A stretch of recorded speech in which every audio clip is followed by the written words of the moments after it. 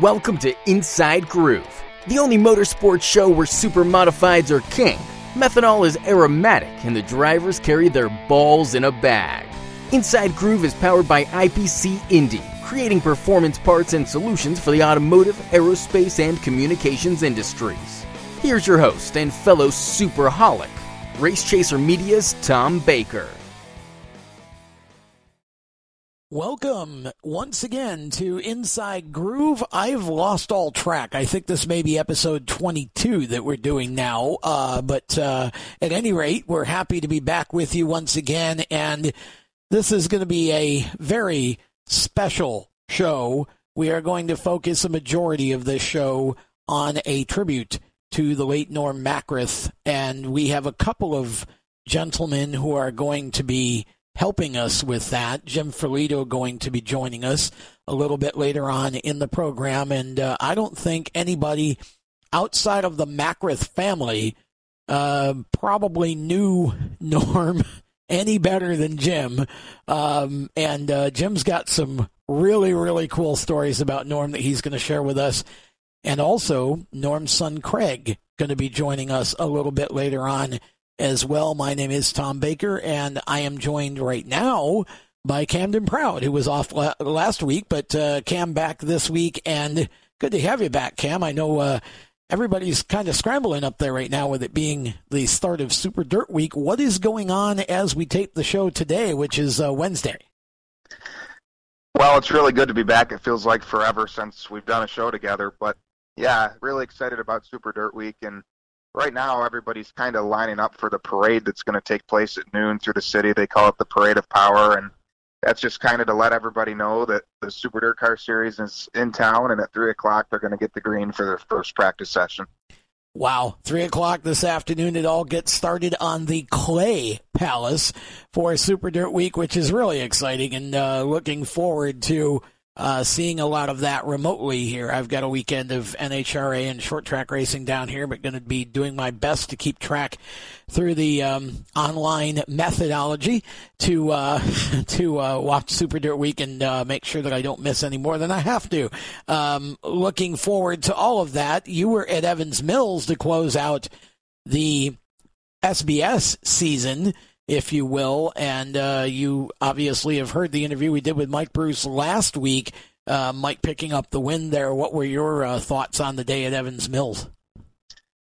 Well, first and foremost, I just wanted to thank the Gill family for welcoming Mike and everybody from the series with open arms. And wow, you know, the number of improvements they put into that place, just from the grounds themselves to concessions to signage, is truly incredible. That place has really been turned around, and Mike was talking to the track this week, and it sounds like we're good for at least 3 or 4 more shows up there next year. So that's really exciting. We had a really good car count, and I'm just thrilled to see another pavement track kind of on the rise, making the turn back around to success here in Central New York. Well, yeah, I agree. I think that's fantastic, and I'm really, really excited. I remember spending 1998 working up there for the Van Tassel family when they owned it, and doing some announcing and some video interviews and things. And, boy, it was a ton of fun. I love that little place, and happy to see that it's kind of reborn. And there's some good racing going on. So the SBS, hopefully there next year. And is there a chance we may see some other SBS shows besides just Evans Mills? I mean, I know we've talked about this a little bit, and I know what Mike's thoughts are on it from last week, but I'd love to see more touring shows for that division. Yeah, I certainly wouldn't rule it out. I know Mike is, you know, he does a really good job. He's so passionate and has reached out to a lot of different tracks, whether it be Lancaster or Adirondack. We had a show at Spencer. So I'm not sure exactly what the plan is. Whether or not we'll go to another track remains to be seen. But at least at Evans Mills, I think, like I said, they're going to focus on a little 3 or 4 race series, maybe a couple before us. So they go one during the season. Perfect. And then the fall brawl afterwards. So it's really good. It's a great track for the small blocks. And I was surprised. We've had so many races there, more than a lot of people might think. That was the 26th small block race at Evans Mills. So we've been there quite a bit. Yeah, there actually has been a lot of races there, and I'm surprised that it's actually 26. But I mean, I was fortunate enough to be a part of the first few that were going on up there after we first put the Nora series together years ago, and it's always been a fun track, and they've always been received well there. And it would be nice to see multiple shows there next year. That's great. Looking forward to the off season, and I know that silly season happens in the Supermodifieds and the Oswego divisions too. And one of the, I think, key pieces of silly season was whether or not we might see Allison Slode back for 2020. Well, we now have the answer to that. We do. I'm so excited for Allison. They're a great family. She's a great competitor and a great ambassador for our sport. And I was talking to John McCotra last week, and he kind of put a little teaser out on Facebook, but they have a deal pretty much worked out for Allison to come back and run the full schedule next year. And Otto will also be back running the full schedule from what I've heard. I believe that's the plan. So very encouraging news. Like I said, a really good family and a great, great ambassador for the sport. She made a lot of fans and a lot of friends up here, I think, this year. And we really enjoyed having her and looking forward to next season. That's a key piece for sure. Yeah, absolutely. Bringing Allison back with a year of experience definitely sounds like an opportunity to run for a championship, and that's awesome. And I'm glad to see that John is committed to that, as is Allison, and hopefully that means we get Otto back for another year as well. That would be a lot of fun. Man, it's just been it's been amazing how quickly. I mean, we did the whole classic thing, and now we're talking about Super Dirt Week and silly season. It's amazing how quick things turn around. I know, it's unbelievable. And like I said, it feels like it's been forever since we've done a show. It feels like it has been since the classic. So Evans Mills feels like a month ago now. It's just crazy how much it all flies by. But we have one more super modified race left this weekend. Yes, and I want to get to that as well with you before we let you go, because I know you've got a parade to focus on for the Super Dirt Week crowd here in a little while. But Thompson coming up, the World Series is always one of the best short track racing weekends of the year anywhere.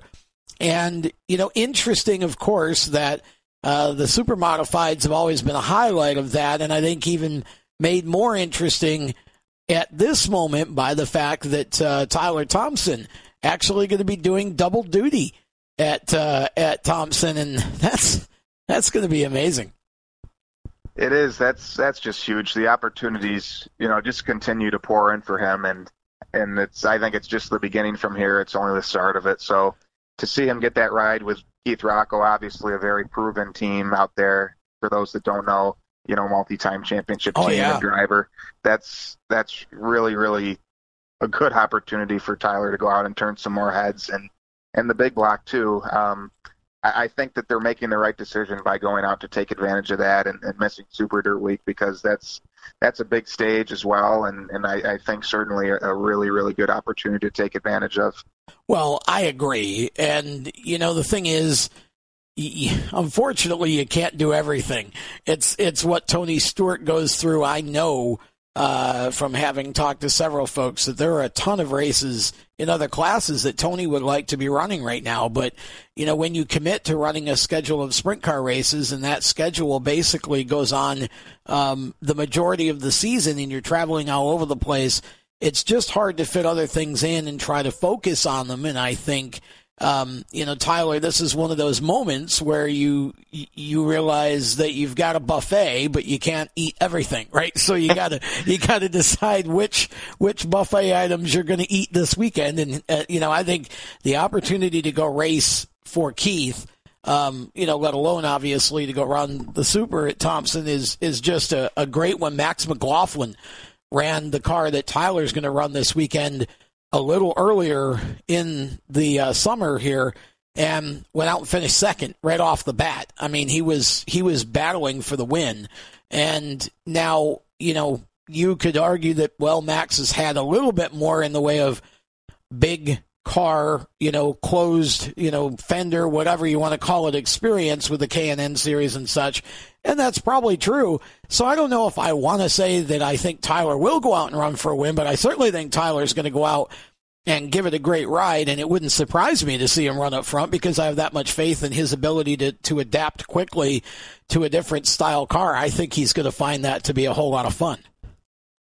Right, I agree, and it's a unique place, a fun racetrack, and although it is, for the most part, completely different from anything else he's driven, I think that he'll adapt quickly, just like he has with any of the other cars he's gotten in, and same thing goes for the Chili Bowl ride that they just announced a couple weeks ago. That's another really big deal, and something that, well, I mean, that kind of puts Oswego Speedway on the map as well. So I think that's fantastic.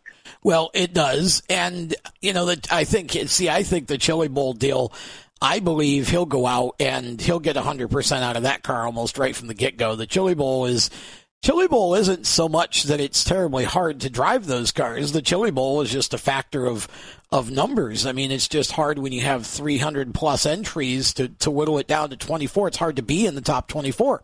And, I think Tyler will have no problem adapting.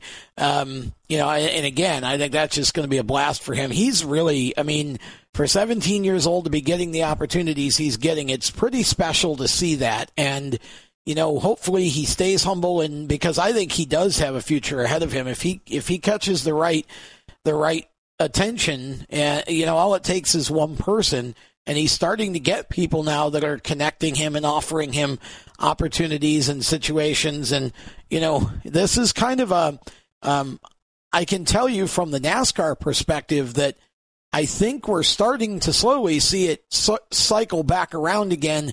Obviously, it's never going to be like it used to be, where you can just go, buy a car out of a junkyard or something and make it into what you would call a stock car, take it to Daytona and race it. That's never going to happen.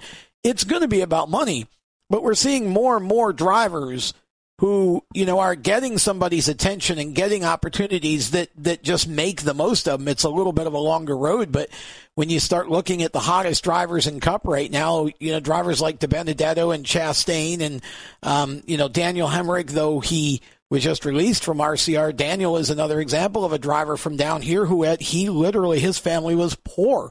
And, he got an opportunity to run a Bandolero, made the most of that. That turned into a Legends car, and then made the most of that, and it turned into a late model. He wins the Legends Million, gets a modified opportunity, and, he's kind of just built his way. And Daniel is considered to be a real talent, and I think he'll end up with it right. So you got, 3 or 4 guys right now that are really big names in NASCAR that did not have big money. So somebody like Tyler, the dream is certainly not impossible. It's just a matter of connecting yourself to the right people in the right places. And, he could get an opportunity, and certainly going out and making the most of the ones that he gets is a great way to keep eyes open and keep attention on you. So it should be a fun weekend for him doing the double duty, and hopefully he has good luck and finishes both races. And, if he can get the most out of the cars and nothing happens to the cars, he's going to be in the conversation for the win, I would bet, in both races. Oh, yeah, I absolutely agree. And you make a great point. Like you said, I think it's just kind of climbing the ladder and making the most of everything you get. And he has so far. I guess all I can say as a fellow race car driver is you mentioned the buffet menu. I just wish I could eat from the same menu, so to speak, as Tyler. But he's earned every bit of it. He deserves it. And, I'm thrilled for those guys. They truly work hard for everything they've gotten to do and accomplish. So that's exciting, and I'm excited for all of our Oswego fans that get to follow him everywhere he goes. He's raced in 2 200-lap events since the Classic, qualified for both. So he's definitely going places, that's for sure. Oh, yeah. Well, and it's just fun to watch him get all this because he has a great time with it. And like I said, he's a good kid, and that's what you want to see, the character more so than anything. And he's very humble and does a great job. So hopefully he'll do well. But yeah, that had to be a bit of a difficult choice because Super Dirt Week obviously is a very big deal, and Tyler's equally adept on the dirt as he is on the pavement, I believe. And but again, the Super Dirt Week deal, more cars than there are qualifying spots, so you really have to work for it. And that's the joy to me in the sport. You get some of these big races. We've had two we had 2 really big money late model races down here in the South this year. Now, one of them was Martinsville, and Josh Berry just made the most of that. He led all the laps, picked up a bunch of lap money, and walked off with like 45 grand. But oh, wow. Yeah, that was just, I've never seen anybody do what he did in that Martinsville 300 lapper over the weekend. But then, previous to that, earlier in the year, the Cars Tour had a $30,000 to win show, and 30 cars showed up. I mean, they had basically enough to start the race, and it was just like, okay, so I love the bigger shows up north where, you really have to work to qualify because that the guys that started that event earned it. And, and I think Super Dirt Week at Oswego has taken on a whole new level because it is basically a short track, and you can have a weekly Saturday night short track kind of car and go there and just do your homework and do the right things and do really well. And I think it's given Super Dirt Week a new life and a new bit of prestige, and you have to really fight to make that show now, and doesn't really so much matter about big money because on the shorter track it's really more about driving, and I love that, and I think that's how it should be, and I think it seems like everybody's had a blast with Super Dirt Week. And I should mention, if you're going to Super Dirt Week in Oswego, please go eat at Skip's Fish Fry. Skip's is the place to eat in town, and go see Sean and his staff at Skip's Fish Fry. In fact, they're serving breakfast every day at their location at the track. So go get you some. I don't think they're serving fish for breakfast. I think they're actually serving breakfast food. But either way, go get some food. There's my shameless plug for Sean and Skips. And certainly happy to see them be able to be a part of that event as well. Okay, what other notes do we have here before we send you off to do parade things and we move on and talk about Norm Mackereth? What other notes of the present or future would you like to share with us, young sir?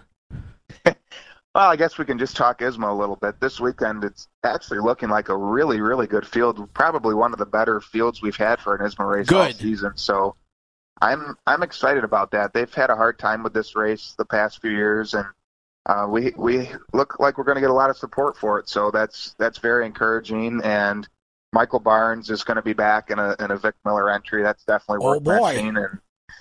And Chris Purley, too. He hasn't ran Thompson in a couple of years. So Vic's actually bringing 2 cars, which is fantastic. And same with Howie Lane, Timmy J, and Jeff Battle. With Purley and the Hustler in the 2 cars. See, I would just want to be a fly on the wall in that pit area, let alone watching them on the racetrack. I mean, that would be a great place to be over the weekend is in the Vic Miller pit area with those 2 personalities. But, yeah, also glad to see, you said Jeff Battle is coming back? Yep. Good. In the lane car again, yeah. Yeah. See, that's, I love that too. We need the younger blood in the super modifieds, and I'm hoping that Ryan Locke eventually will run some more, and you've got Jeff running more and more now. I mean, I'd like to see some of these young drivers come in and make a difference, because we need that new blood in the division. And obviously with what Tyler's doing, he's kind of set the bar pretty high, but I think that some of these kids have some real talent, and I'm happy if ISMA can go out in a blaze of glory for this year, because it has certainly been a year of struggles for that touring series, and love to see a big turnout. Who else from Oswego is going? Anybody? Danny Connors is going out. He's making the trip. Okay. And Joey Payne, I don't know if that's really an Oswego car because he was only here for the Classic, but they are going to strap the wing on, and it's been a couple of years since we've seen him run ISMA. That car is just gorgeous. Yeah, it is. That car was just, I mean, I could just sit and stare at that car all day. The color, the orange, and the way that they detailed it. That is one of the most beautiful supers I've seen in a long time, and Joey can certainly get it around. So that's cool that the Penix group is going and running that race. Okay, so we've got a couple of Oswego cars. It's kind of funny to think that, you've got guys like Gozik who are actually, they're choosing the dirt over going to Thompson. I think it's great, though. I love that you've got that sort of cross-pollination going again with some guys, and I wish we'd see it more often.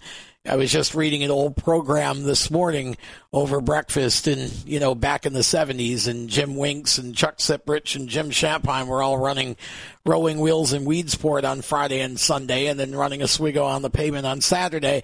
And, those were the days. I mean, Mark Letcher, Bobby Stelter, Mike Rizzo a little bit, used to run his old upright super with the URC Sprints. I mean, you used to have a lot of those guys that would do that, and, that was fun. It was fun to be able to be a part of all that. And so it's neat that we've got a little bit, at least, of that back now in the conversation. And hopefully Joe does well at Super Dirt Week. He's performed well, but he just hasn't had any luck up to now. No, he's had horrible luck with it. But honestly, he was quite competitive at Oswego last year. He was mid-pack in time trials out of 92 cars, so I was actually very impressed. Obviously, he's got some dirt experience here and there on the mile in the past couple of years with a Sportsman, but from what I hear, he has every intent to go race chasing this week for all the satellite shows, Weedsport, Brewerton, and Oswego as well, so I'm just happy he's having a good time. Well, yeah, that's the main thing, and I mean, he's, people forget that Joe was really fast with the Super on the mile at Syracuse when they used to run. He won it twice. I was there for both of them. And, he can get it done. And like you said, he's having a great time. The last time I had a chance to interview him after his win there on, I think it was Old Timers Night at Oswego, whenever it was, he made it a point. We talked about the Sportsman. He said, every time I get out of that car, it doesn't matter how I do, I get out of it with a smile. And, at 62 or 63 years old, good for him. That's all we can ask for, is that we're having that much fun at that age. And I'm not really all that far from that. So, I can kind of look ahead and really say, I hope I'm having as much fun in 10 years as he's having now at that age. So, excited for all of that. And obviously glad to have you back aboard here. Look forward to future shows. We know that you've got a parade to do, so we're going to go ahead and let you get to that. And we're going to step away for just a moment. And when we come back, we will talk with Jim Ferlito and begin our tribute to Stormin Normin Mackereth, who passed away over the weekend at the age of 92. So thanks, Cam. Appreciate you being on with us. Thanks, Tom. Can't wait to be back next week, and we'll see who the new ISMA champion is. Good luck to Mike Lichty and Kyle Edwards as they battle it out. Should be fun for sure. Hopefully we'll be able to scarf some audio or at least some good information. So definitely look forward to that, and we'll be back in a moment. Everyone knows Strutmasters is the suspension experts for luxury vehicles, and now we offer motorcycle products. Introducing Easy Rider Complete Motorcycle Air Suspension, brought to you by Strutmasters.com. You can raise and lower your bike with the flip of a switch. Take those long rides with the ultimate comfort of Easy Rider Air Shocks. They're backed by Strutmasters, and you won't believe the low price. Check out Easy Rider Motorcycle Air Suspension at Strutmasters.com. We're back on Inside Groove as we move along with this week's episode, and it is time to turn our attention to something over the weekend that happened that really makes us all sad, but we're going to try to not let ourselves go there too much on this show. We're going to try to do a little bit of a celebration. Norm Mackereth passed away at the age of 92 over in Canada. And for those of you who are newer fans who weren't around in the days when I was growing up there and my current guest, Jim Ferlito, was growing up there, Norm was not only one of the most popular drivers at the Speedway, but he was one of the best drivers at the Speedway. Norm could flat wheel a car, and his personality and his way with people made him the popular driver that he was. He was not the winningest driver per se, but he was always a contender and really had a whole lot of fun, and that was really what he wanted to do and wanted to get out of racing, was a good time, and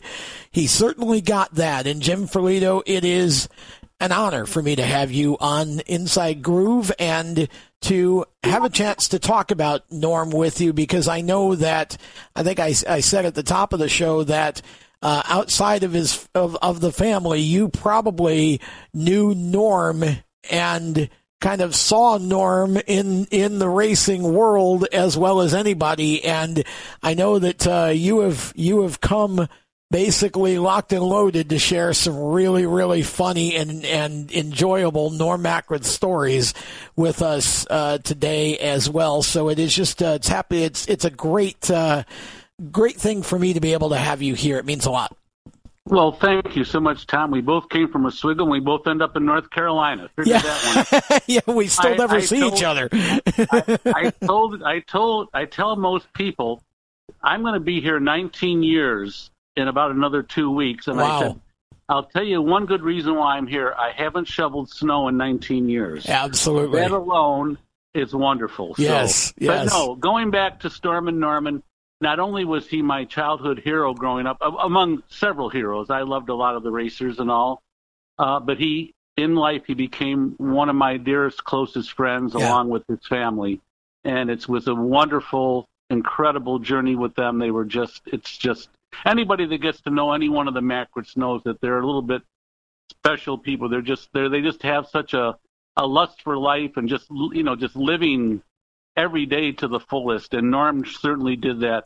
And I want to say one thing before we go any further. That you were talking about Norm's popularity, and that truly is one of the most accurate statements you can make all day long. His popularity would just never ended. Yeah. But his concern every race day was the fan. He would give the fans as much time as they needed. That's why so many of the tributes you've seen on Facebook and different things saying, well, Norm always gave us time after the races. He would stand there and sign autographs. He usually had the biggest crowd around him. The fans just drew to him, and Norm had a special love affair with the racing fans. It didn't matter where they were, but he especially loved the Oswego fans. They treated him so well, and vice versa. Well, and that's all true, and I should probably set the table here by explaining that when I was growing up, I had an aunt and an uncle that lived out in southwest Oswego, lived right next to Jimmy, or just kind of, not literally, it wasn't a community kind of situation. It was obviously off, but there was space in between. But they were next door neighbors, and the Pritchards. Yeah, they are great neighbors. Are you kidding me? The Pritchard family, just fantastic neighbors. Yeah, and they often, because of the noise and all the action going on, they actually knew what was going on probably more than we did at times, and also, but they were wonderful. And of course, their son Tom. Yes. My cousin went to the races with me, and eventually married the daughter of one of Norm's mechanics. So he's staying in the family with the Mackereth family and racing and all. But a lot of people don't realize that they think the first time Norm ever raced in New York or Central New York was at Oswego, and that is not correct. Tell us about that. Norm came down. I don't know the year. I want to say 1960 or 61. He came down to race Syracuse. And much to one of the greatest things that happened that day is that he was not parked too far away in the pits from two drivers that eventually would become not only his competitors, but two of his lifelong good friends. They stayed friends throughout it.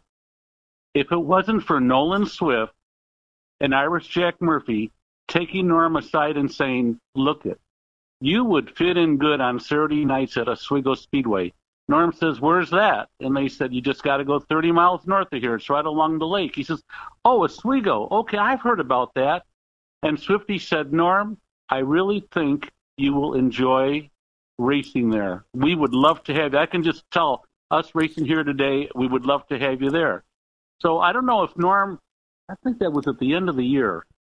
It was the following year, and Norm went there. And of course, when he got to the races that night, looked up Irish Jack and Swifty, and like I said, they remained friends. And Norm, all it took was one night at Oswego, and how well the people welcomed him, not only the management, but the fans and everybody that had to do with it. In fact, there's sort of a funny story. Please when tell. Norm first got to Oswego, when him and his brothers pulled in with their rig, they wanted to get something to eat. It was like sort of like around lunchtime, so they pulled their racer and parked it on Bridge Street and went somewhere to get something to eat. As they were walking away, this cop car pulls up. Oh boy! So, oh boy, what do we do now? So they went over there and they said, "Sir, do you want us to move our car?" He says, "Heck no." He says, "This is Oswego. You could park it in the middle of the road. We wouldn't do anything because we're a race town." Well, that person was Jack Regan. Okay.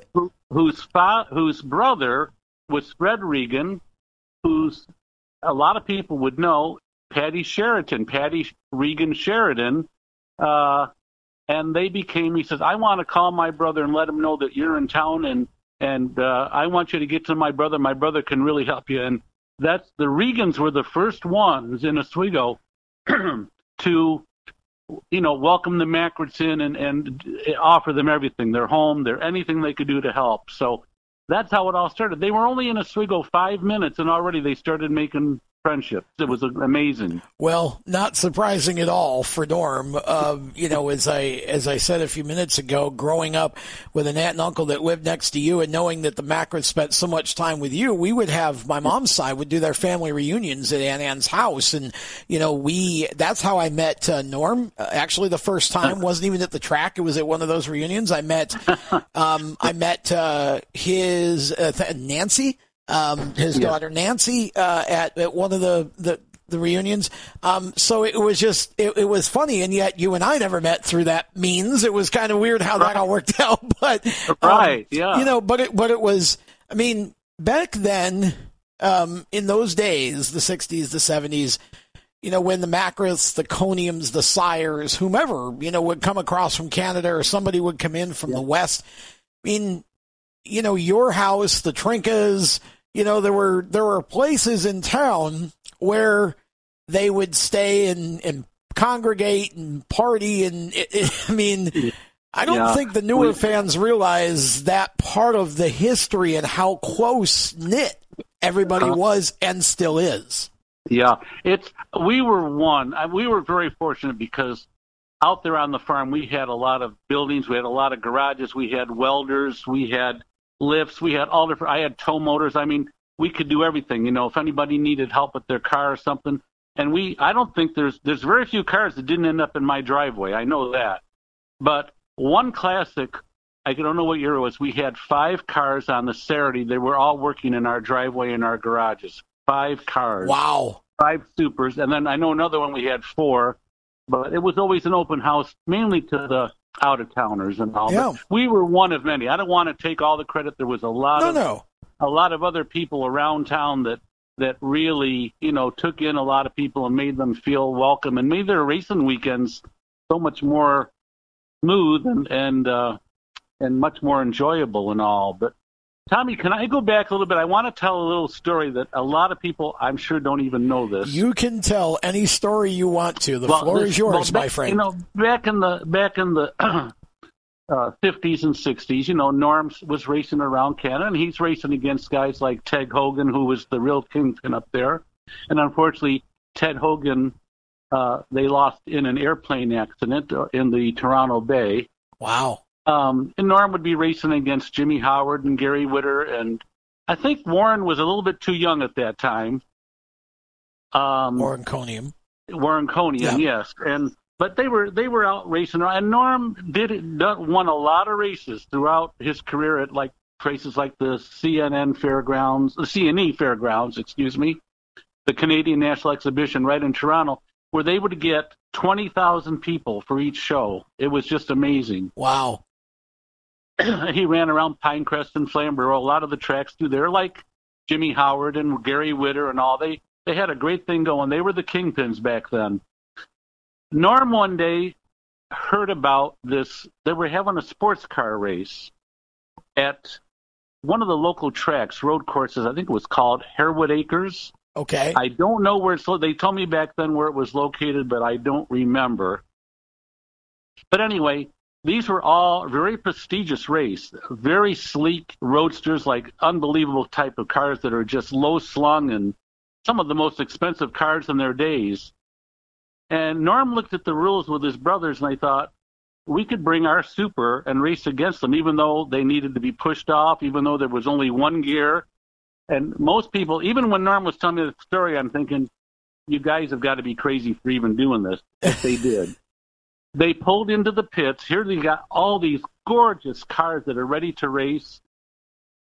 And in comes Norm's cars. Now, Norm's cars back in the 50s and 60s, early 60s, I have to admit, even though being a Mackereth fan, those cars were a little rough to look at. Well, they all were back in those days. Yeah, they were really pretty rough to look at and all. And he pulls in with this car, and it's upright, it's high, and I think it had a Buick motor in it. And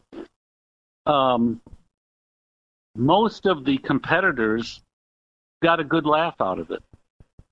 And I can see why. And Norm got there late. He didn't get there in time enough he had no practice whatsoever. Really? So his first time out on the track was time trials. So he went out, and they were all laughing and making fun of him and all, and they sort of stopped laughing and joking when he turned the sixth fastest time out of 40 cars. So in the group was somebody that I know everybody would know when I mention his name. The guy that set fast time is a guy, I think maybe you've heard about him, Tom. His name is Roger Penske, something like that. The captain. So Roger Penske and the drivers got together, and they didn't like what was happening all of a sudden. Oh. So they decided that they had to give some rules to Norm because his car was heavier. And if he would have hit any of their cars, it probably would have knocked him out of the race. And if Norm was a dirty driver, that would have been a good thing. But that was not the case. So they agreed that Norm could start the race, but he'd have to start last, which was around 40th or so. And during the race, he had to keep, I don't know if it was a foot or two away from all cars at all times, that he was racing against. Well, he started 40th or last, whatever it was. I never got the exact number. And halfway through the race, he was up to fourth and closing in on the leaders. Wow. When the radiator hose blew and put him out of the race, much to the delight of the competitors. But the fans loved Norm out there. Naturally, he became the sentimental favorite. And, of course, him being from Canada, a lot of the fans knew who he was. So, sure. So that was one of the big things. He really got Roger Penske's attention. Now, about 1976-77, I was working public relations on the IndyCar circuit for Todd Gibson. Yep, when Todd went to try Indy 500 and ran IndyCar for a couple of years. Yeah, he was running the whole circuit, Indy being one of them. Back then. And I have to say, Roger Penske was always gracious with people. You would think he'd be sort of, standoffish and all. Not at all. Roger Penske was an absolutely gracious man, always took time for anybody that said hello and anything. And so I approached him and I said, Roger, I got to ask you a question. About 10, 15 years ago, you tried to get one of my buddies barred from racing with you up in Canada. Oh, he thought of it right off the bat. He says, that Norm guy? I said, yeah. He said, boy, did he know how to drive a car. He said, it's too bad back then that I was a driver. I wasn't an owner like I am today because I would have signed him right up. Wow.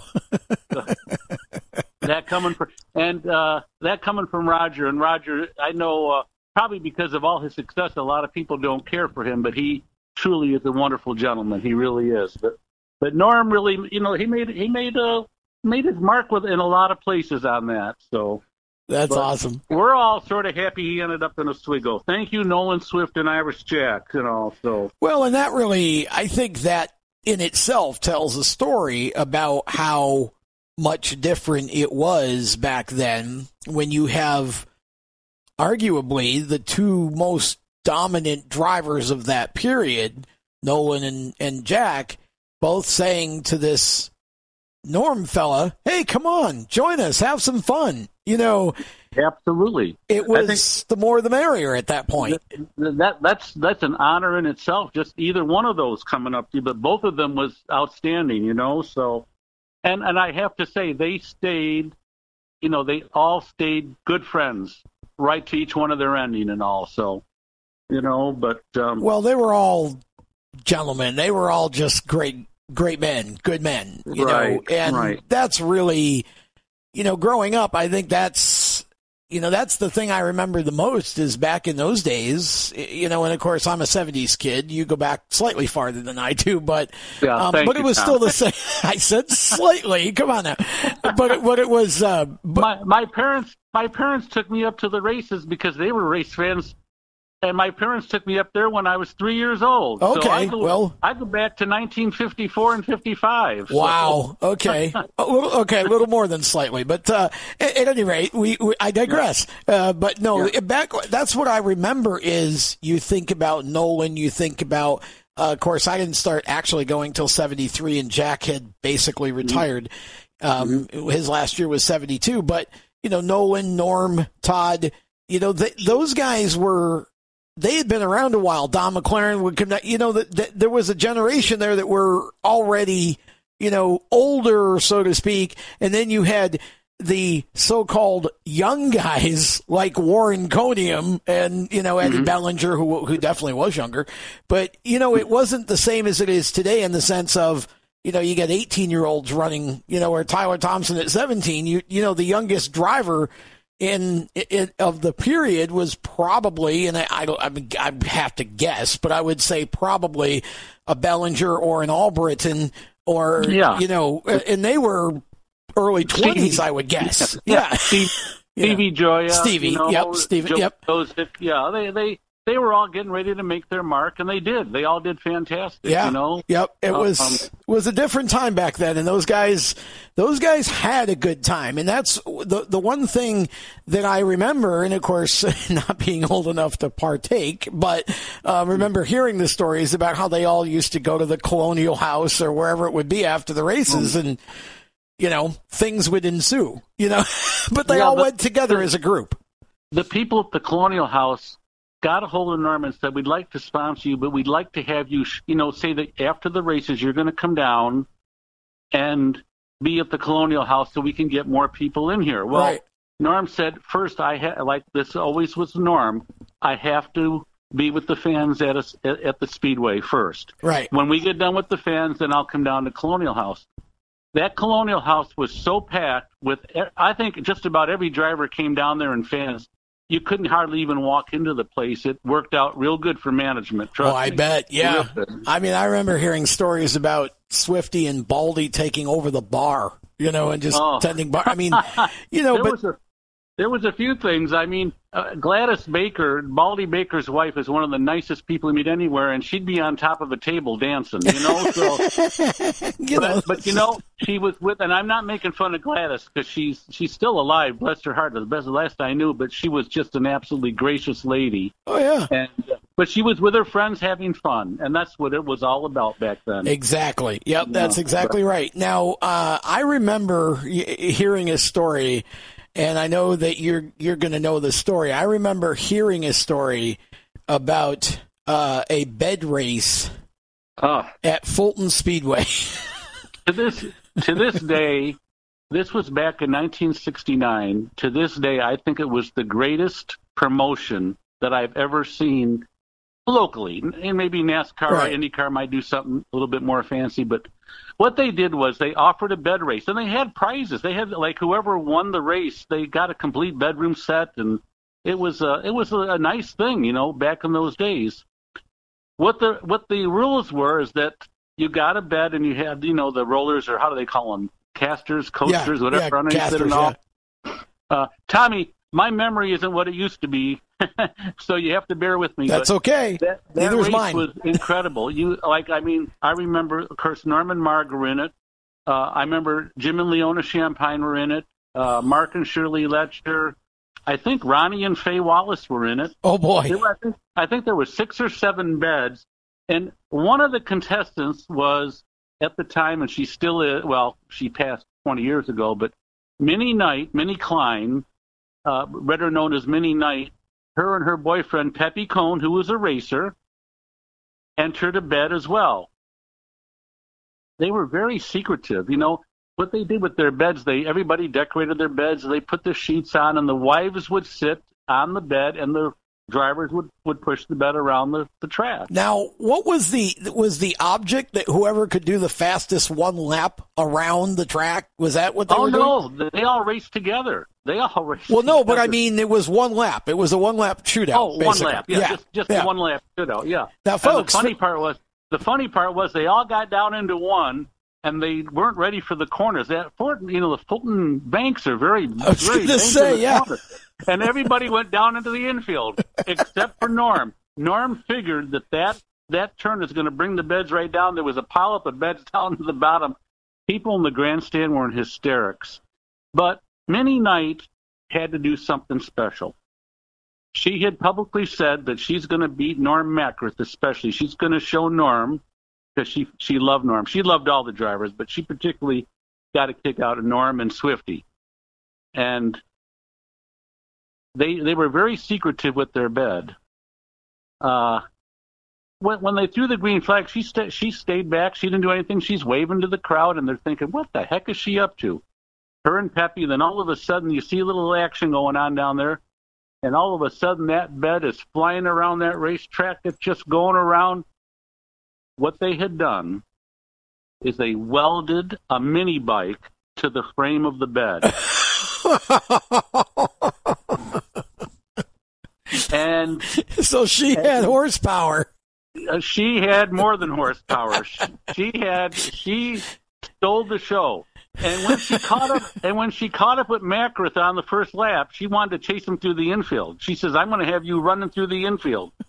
And they just played it, and of course Norm played along with it, and they just, but Norm didn't know what she was up to. Nobody knew.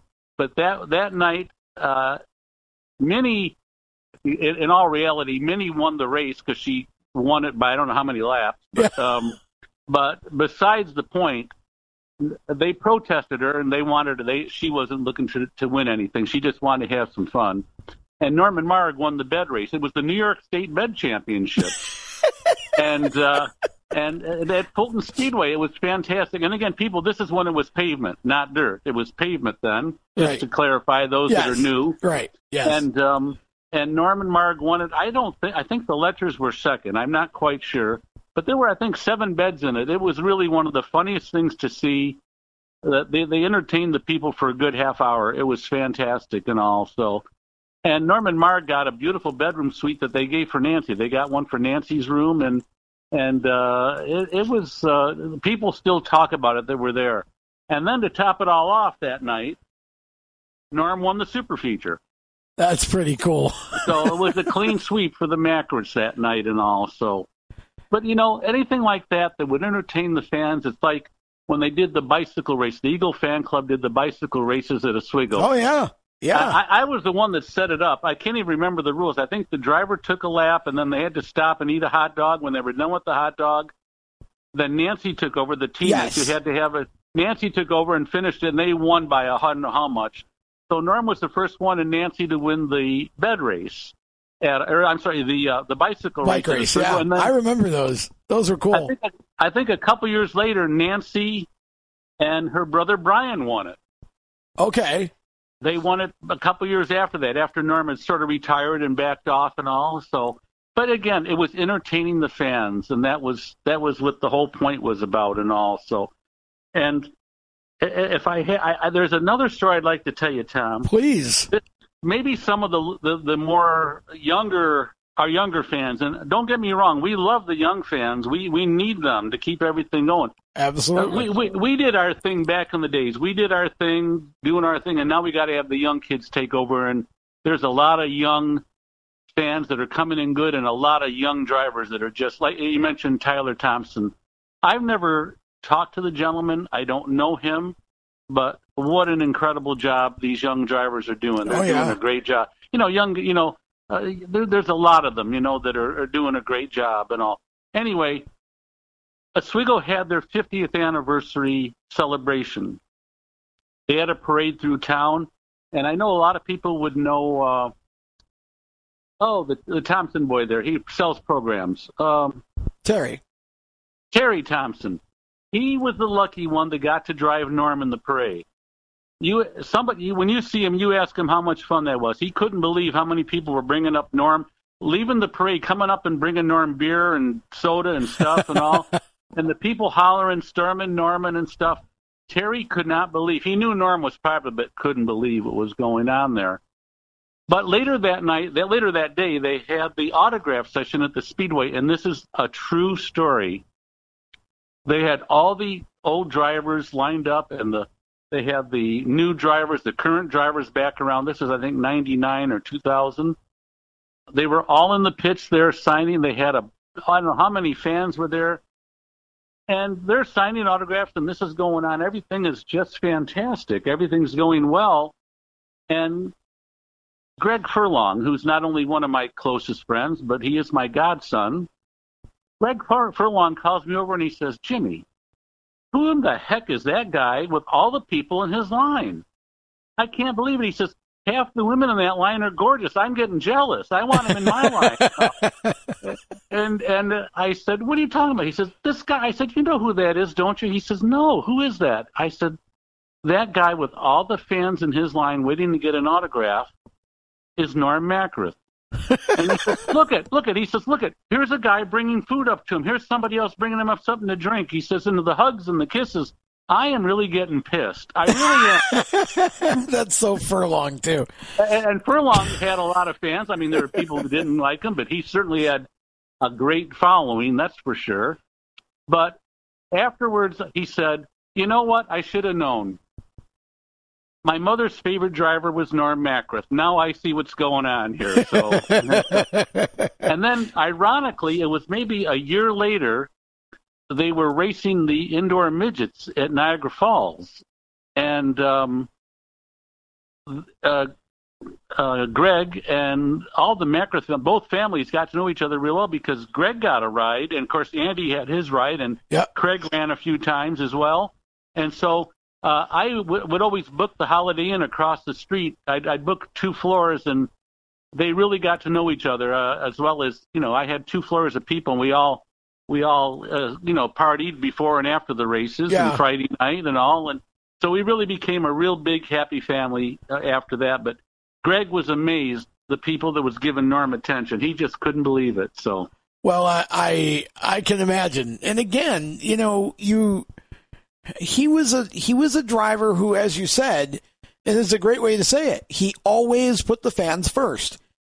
Always. Back in those days, and, I really wish that it would, I wish that, and it's not even, I think it still happens to a bigger degree at Oswego than it does anywhere else. But back in the days when you and I were growing up going to the track, after the races, you would go over to the pits and you would meet your heroes. You could get their autographs. I used to do that every single week. And that was usually the highlight of the night. Yeah. Really. And, I became a Champagne fan because Jimmy learned my name, and he used to, he would squat down and talk to me eye to eye and would treat me. Jimmy was wonderful. What a wonderful man. Not alone just a competitor, but a wonderful person he was. He was. Champagne. And Warren Coney was the same. And, and Norm and Nolan, I mean, those guys, this is why I have such reverence, and I think it's also why those of us who came through that era are so fiercely, intensely still loyal to Oswego in the Supermodified division, because it wasn't just a good time on a Saturday night. It was this, we were... By being there and being able to do that, we became part of that family, even if only, the distant cousins that you only see once a week, right? Or once a year. Right? Exactly. But as you grow up, they become your friends. And, I totally agree. I've told people that, 120 acres of land up there on East Albany Street? People don't realize the lifelong cherished friendships that are really like family that have started on that, at that speedway, and still, I mean, it's very honest for me and my family, because my family also was into racing. Right. The friendships that we made up there that are still strong today. Now, unfortunately, we've lost a lot of our family over the last several years and all, which is normal for life, but people just don't realize I think the younger kids, the younger fans, and again, I respect all of you. Don't get me wrong. You'll know in about 30 years the friendships we're talking about, because you'll look back on it, and even some of your enemies will become one of your friends. Trust me. So. Well, yeah. I mean, it's because you have to live. Life teaches you that. When you're young, you just don't have that. You have to experience enough of life to understand that at the end of it all, things are nice, but people matter the most. And Norm was one of those people that, whether you were specifically a Norm Mackereth fan or not, you couldn't help but cheer for him when he won or when he did well, and you always wanted to say hi to him. And I posted a picture on Facebook that I don't even know who originally took it, but it went all the way back to Tommy Pritchard, my cousin Tommy's wedding, right? And my little brother and I and Norm, and it was that I cherish that. Because you know what I mean? Like that, I was at a family wedding and there was one of my heroes. Yeah, I was in that wedding too. I'm sure you were. Yeah. But he's made so many. Anybody that's close to Norm and has traveled with him, it just blows my mind. Everywhere he goes, people know him. I mean, people. This is just not something to say. I'm being honest. I live in a suburb of Raleigh, North Carolina, and Norm used to love to come down in the winter and go golfing. Loved it. Him and Marg sometimes to get away. We went out to dinner one night here, and Marg, we're getting seated at the restaurant, and Marg says, "Jimmy, do you know those people over there? They keep looking over here, and they're looking at us." And I said, "No, I don't know them." Well, when they were done eating, they got up and they came walking towards the table, and I said, "Oh, those people are coming over here right now." And they came over. They didn't ask about me. They said, "Aren't you Norm Mackereth?" They were from Pennsylvania. They come up to Oswego about half the year, and Norm was one of their favorite drivers. They couldn't believe it that they saw him in North Carolina, and they were down here because their son had moved to Raleigh. So that's why they were there. And they started talking about Norm racing here. That was one thing. Another one was when he went golfing down here, and he's talking to a few people at the golf course. I don't golf. I just dropped him off the golf course. Right. And he does his thing, and I do my thing, and he's there. And he calls me up, and he says, "Don't come up and pick me for a while." He says, "Because we're having a few drinks here." He says, "I ran into some people. We were there golfing, and we were just knew each other's first names." And then one of the guys said, "Well, Norm, what is your last name?" And he said, "Mackereth."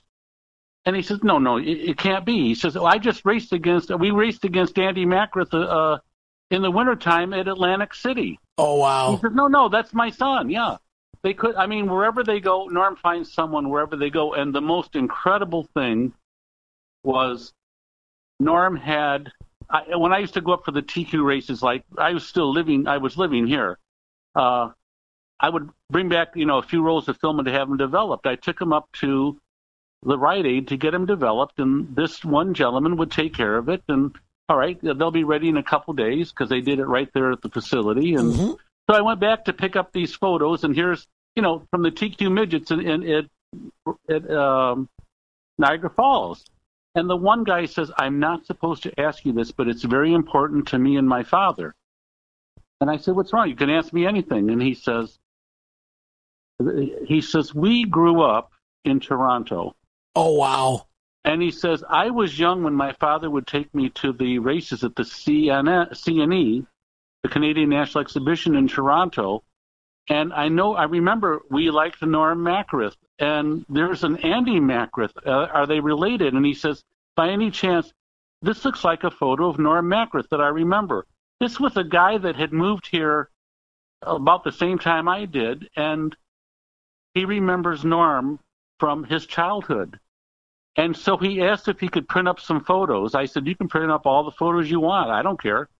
And he sent them to his father, and his father could not believe it, that Norm's kids are racing and all, and that there was a connection somehow that they found out about Norm Mackereth, who was their favorite driver back then. So, well, And then there again, even those TQ midget weekends at the Falls, I mean, gosh, I miss those. And I know they still race them, and I know they ran at Syracuse. But you know what? Back in those days, it was who was involved. What a good the time. Mackereths and Bentley and the Samet group, and you'd have Jack Hewitt come in, and I mean, it was just, gosh, those were so much fun. Came up and raced a few times, and and we used to have, thanks to Bentley, and I think was it Hebron, we used to have fire drills in the middle of the night that we really thanked them for. Pulling the fire alarm. I was sitting there, the fire alarm kept going off, and I was sitting in a room with Doug and Cindy Didero, and with us was Skip and Lois Massack. Oh, boy. And oh, my God, that alarm, why don't they shut off that dang alarm? It's just driving us nuts, because nobody would do anything. We knew it was, Bentley pulled it, or Hebron pulled it, or somebody pulled it. Probably both. So I just, I said, Doug, can I use your phone? I think we were in Hebron's room, and he says, guys, can you guys turn off that damn alarm? He says, where are you? I said, I'm up in room whatever it was. He says, sir, we actually have a fire here. You better get out of there. Oh, really? We had one of the heaters caught on fire in one of the rooms. It was nothing major, but you got to get out, So it was a real fire. Yeah. So we're all sitting there, and I said, we better get out. We went out the back way and went into the lobby, and here are all our racing fans right there, and also our just keep the party going. Let it burn. Oh, my God, I'm telling you, just some of the stories are endless with any driver, but I got to tell you this one story, and I'll shut up after this, okay? Oh, no, we're having a good time. Please. This is hysterical. Now, I'm sure most people know Johnny Teresi. Oh, yes. And I'm sure most people either have heard or knew of a guy by the name of Tommy Hunter, who was a country music star. Yep. Tommy Hunter was a good friend of Norm Mackereth, and he used to come to Oswego, and he would come in with his motorhome, and he actually would park out on the farm at our place. He'd park there for the weekend and sometimes stay a week, but Tommy would come in. We were racing in Florida in 1977. This is when Todd Gibson got that Polinsky car for Norm. Yep, the last one he drove. Yeah. Yep.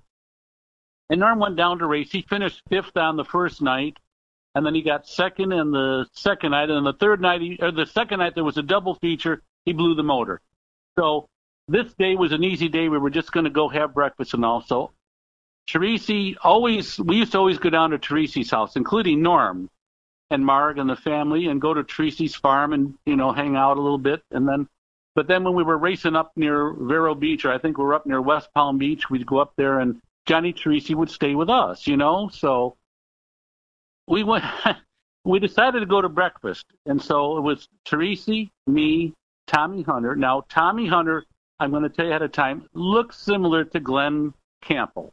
He did, yes, actually, yeah. You're right. And Norm Mackereth. Well, Tommy, Johnny, and I went to breakfast. We're waiting for Norm. Norm got held up, whatever. So we're sitting there, and as we walk into this diner, there was a gentleman sitting off to the side wearing a Lancaster Speedway T-shirt. And wherever I go my whole life, if I see anybody with a racing shirt on, I always gesture hello or how are you or whatever and go from there. Right. So when we walked in, I just gestured over to the guy. I saw Lancaster Speedway and blah, blah, blah. He was looking at attention at us like, oh, my gosh, So he was very gracious. But he'd had a little bit too much to drink. So we're sitting there, and we just got started going. And this guy got up out of his chair and came walking over to us. And he introduced himself. I can't remember his name, but he was, again, very gracious. But he'd had a little bit too much to drink. And he looked at Johnny Teresi. I have to laugh at this. And he got Johnny Teresi mixed up with Mario Andretti. Oh, gosh. Well, I bet Johnny would have liked to have been that, right? Well, now who does Johnny look like? He sort of looks a little bit like Mario Andretti when, in his younger days. Yeah, so Johnny gives him an autograph with Mario Andretti. He signed it. That's great. And he turns to me and he says, do you know Al Unser here? And so I'm looking at him and he said, sign an autograph for this guy. So I put down Al Unser. Oh, my God. So we're laughing, and he turns to Tommy Hunter and he says, I really have to tell you, sir, my family, we have all your phonographic records. And Mr. Campbell, if I could get your autograph, Glenn Campbell, well, we're in stitches. We're just laughing away. Now, this guy strikes up a conversation with Tommy Hunter. As Glenn Campbell. Who he thinks is Glenn Campbell. Johnny and I are over here in hysterics because Johnny's a fun person. You can have a lot of fun with him. Oh, yeah. And all of a sudden, here comes Norm walking in. And Johnny turned to me and says, oh, I wonder who he's going to think Norm is. He's probably going to think he's the king of England or something like that, And I said, God only knows. So this guy, Norm walks up to the table and is standing behind this guy. And the guy all of a sudden realized that somebody's behind him. And he turns and he goes, oh, my God, it's Stormin Normin. He got one of us right. It was Norm. And how he would know Norm. Of course, I guess if you had a Lancaster T-shirt on, that's how. Yeah. He was so gracious, and Norm was great with him.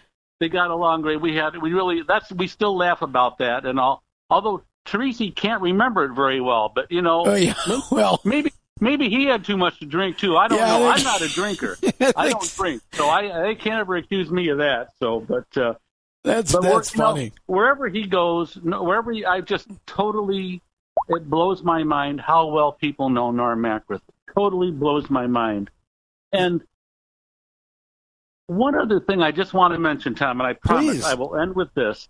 A lot of people do not know this, but this is absolutely true.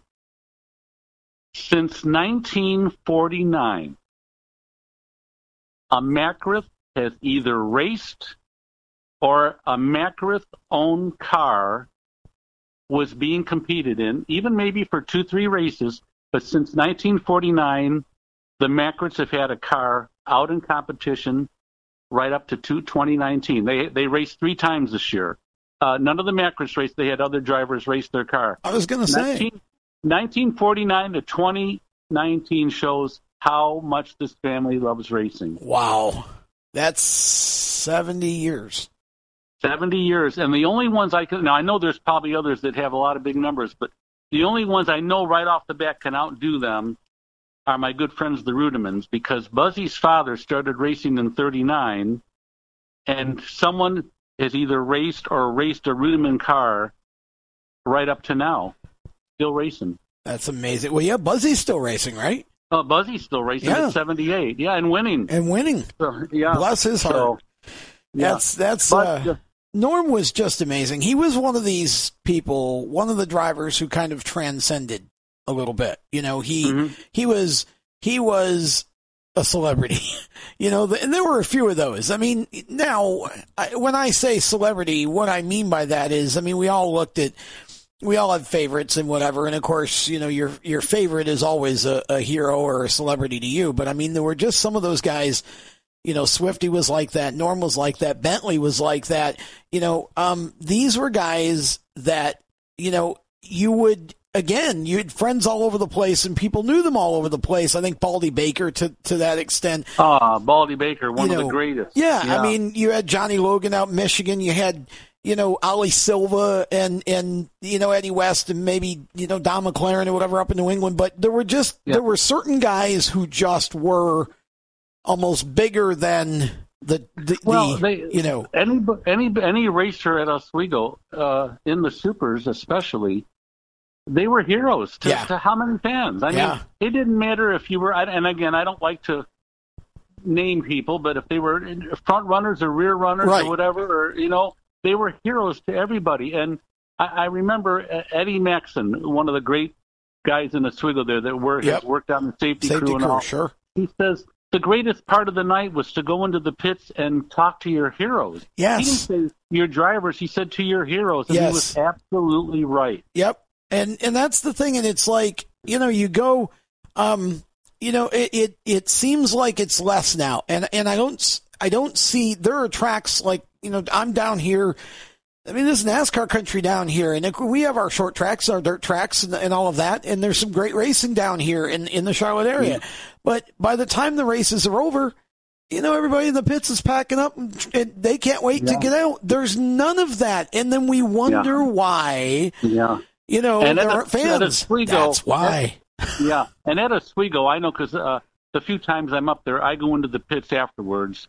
And there seems to be, they seem to hang on a lot of the fans on there. But what we used to have back in the old days at Oswego, they would pay you off that night. So a lot of the drivers would leave the pits and come underneath the grandstand or the concession area and wait for Dick O'Brien to come down with your envelope. Dick O'Brien would come down with your envelopes. Yep. So a lot of the drivers hung around, and that made it all the great for someone like me who wasn't afraid to go up to a Ronnie Wallace and say, "Hey, Ronnie, how are you?" A lot of people are afraid. I've never been afraid to open my mouth, that's for sure. And, you and I share that. I've never been afraid to go up, hey, Skip Manning, where's Bogalusa, Louisiana? That's what I asked him one night.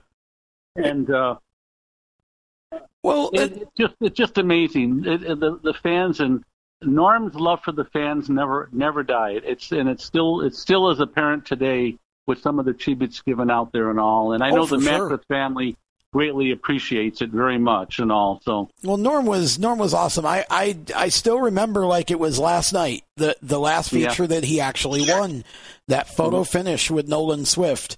Right. And him coming across the line. I mean, when I first started going to the track, the first year I went, Ronnie Wallace was driving the Bowie car, and then, Norm was the one that followed that. Right. And boy, those flying fives were so beautiful back then. Beautiful.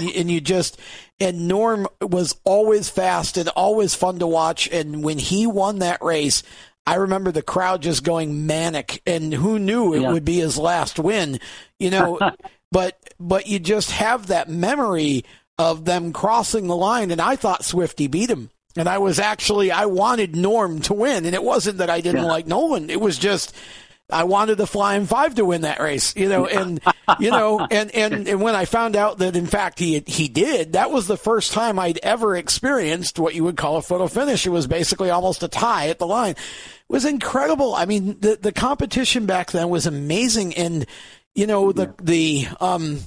and of course, your experience kind of went through the roof a few years later when you actually decided to buy a car and put your hero Ronnie Wallace in it. Well, we all have our weak moments, So, nothing against Ronnie Wallace. No.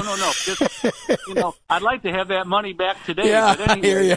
But, at the time, it was a fun thing to do. You wanted to do it before I died, and so the Letters Leaf Express. And you don't regret it, and all. And Ronnie Wallace was a tremendous competitor too, and a great person. So, but Tommy, I'm going to tell you, I lied to you. I got one more story you got to hear. Please, absolutely. Have at it. You just flickered my mind on something here about something you just said. Have at it. Norm got burned in 1968 and came back and was racing the following year. Well, he raced at the end of that. He raced the Classic, yeah. Yep. In 69, he was having a tough time with that Dukes car. So they went out and they did this trade with, which ended up him getting the Gibson Roadster, which now is a totally different thing. And that night, first night they ran it at Oswego, Norm won the feature in the Gibson car. About 2-3 days later, us being farmers, the Carusos down at Northern Steel were so great. If we needed something welded or something fixed or something manufactured, they would fabricate it for us. Right. So I went down there, and George Caruso Sr. comes out. Hey, wasn't that you must have been happy the other night with Norm. I said, I'm happy as long as they're all safe. I'm happy. But yes, I was very happy Norm won. He says, Jimmy, I got to tell you something. You won't believe it. In fact, I wouldn't believe it if I didn't see it with my own eyes. He says, I heard the crowd. The crowd was going freaking nuts up there. So he would always be in the concession. He was in charge of the concession, George Caruso Sr. He says, okay. I came up the stairs, and I'm watching the crowd, and the crowd is, now there's 5 laps to go, 4 laps to go, and they're really pushing Norm on because they remember the fire. And I looked over, and there were 2 people that caught my eye that were, oh my God, they were praying for Norm, and it was just incredible. He says, I've never seen anything like that. He says, that's the first time in my life I've ever seen 2 nuns in the grandstand cheering on the races. I said, "You're kidding." He says, "Does Norm know any of the nuns?" I said, "I'm sure Norm knows nuns down in California or something." Yeah. So he said, "No, seriously." I said, "George, all I can think about is when Norm was in the hospital burned, the local nuns would come in to visit the patients, and maybe that's how it took off from then, you know?" That's funny. So wow. But no, he had 2, and they were dressed in their the nun uniforms and all. The habit. And they were praying. And when Norm won, they were jumping up and down. He said it was something to see, Jim. It was something to see. So anyway, he got a little extra divine that night, spiritual from a little extra help to win. The funny thing about that is you bring up that swap. I remember reading about that. And it appeared that was kind of the heist of the century because, you know, Norm actually got this Gibson car out of the swap in exchange for a clearly outdated car. And the I think the caveat was that if they swapped cars, Norm would give him some driver coaching. And of course, Norm goes out and starts winning, and the other guy basically disappeared. Well, I have to tell you, they did. There was a money exchange as well. Well, sure, yeah. I mean, I understand that, but it still was. You know, it's like trading your old Buick for a Corvette. You know, but I'll help you learn to drive it better. Yeah, I don't want to mention the guy's name that took No, I don't either. Most people know, but I don't think it was cut out for him. I think he gave it a try, and you know, again, there's nothing to be ashamed of. No, not at all. It's just funny the way things happen sometimes, and you kind of look at it and go, "Wow, that was," you know, you talk about trades in the NFL or whatever, the Herschel Walker deal or whatever, and sometimes it's just like, we basically stole that player. Well, this was kind of the same thing. The guy clearly didn't know, you know. Somebody should have got a bonus for that. Yeah. I'll tell you, let's set up the deal on that. Wouldn't you and I like to be the agent for that guy? Oh, you know? boy. So. Yeah, that was something. Again, those are great stories, and the Speedway was built on stories like that, and the Speedway was built through the courage and the personalities of people like Norm. And, you know, that's really what I wanted to bring out on this show, is that were it not for, you know, the Nolan Swifts, the Jack Murphys, the Norm Mackereths, the Wayne Landons, those people are people who were the pillars that the Speedway still sits on today, you know. And you know, like Wayne Landon, it was a 9-hour drive for him and Ruth to come in every week. 9 hours one way, people. 9 hours one way. Yep. Todd and Brenda Gibson, now granted, they ran here not that many years, but Todd Gibson was 519 miles from Oswego. That's one way. I mean, it's just, people don't realize just the traveling alone that these people had to do. Oh, yeah. And really, all the Canadians had at least a 4-hour drive. Oh, for sure. Yeah. Yeah, Rutledge, I would say Carl Rutledge probably had 5, maybe even a little bit more and all, but these guys were dedicated. They loved the sport, you know, and they just kept on going, you know. Yeah. But, you know, when you're young, you can do anything just about. Well, you can, but even somebody like Wayne Landon, I mean, I remember when Wayne made his comeback and was driving, he that whole story with him and Billy Law building a car in 10 days and finishing the Classic. And then, you know, he came back again later on and was driving for Bob and Ernie June. And, you know, in the 59 car, and did that for how many years? I mean, that was, and he knew he wasn't going to win races. He just it was still fun for him. That was the whole deal. Yeah, they loved it. And I keep in touch with, you know, Wayne just passed away here a few months ago, but I still keep in touch with his wife, Ruth, because she's one of my dear friends, and they did it because they loved it. Yep. They loved the sport. They loved coming to Oswego. They loved going to Sandusky. They loved going, but they loved Oswego and the fans and the friends they made up here, you know? Well, that's it. And I mean, you know, again, you and I both really kind of grew up in the same era, and, you know, that was one of the big reasons I wanted to bring this show back, was to basically tell these stories and make them part of permanent record. And, there are so many, and you're right. We've lost, we lost Wayne, we lost Shirley Letcher, Shirley and Mark again, around Supermodifieds and Oswego forever. And, the personality and the stories and all of that, and all the help that Shirley gave to ISMA and wherever, Eagles, I think. Those are the people whose shoulders this generation stands on, and so I really appreciate you coming on and spending an hour with us, just talking about Norm and remembering Norm, because that's how we want to remember him. We want to laugh. Well, we want to. Thank you for allowing me to honor my good friend Norm and his family, because they really were. They were a huge part of my life, as well as many, many others. But probably the Mackereths and the Gibsons more than anybody. So, but just a wonderful gang of people. We've met so many wonderful people, and.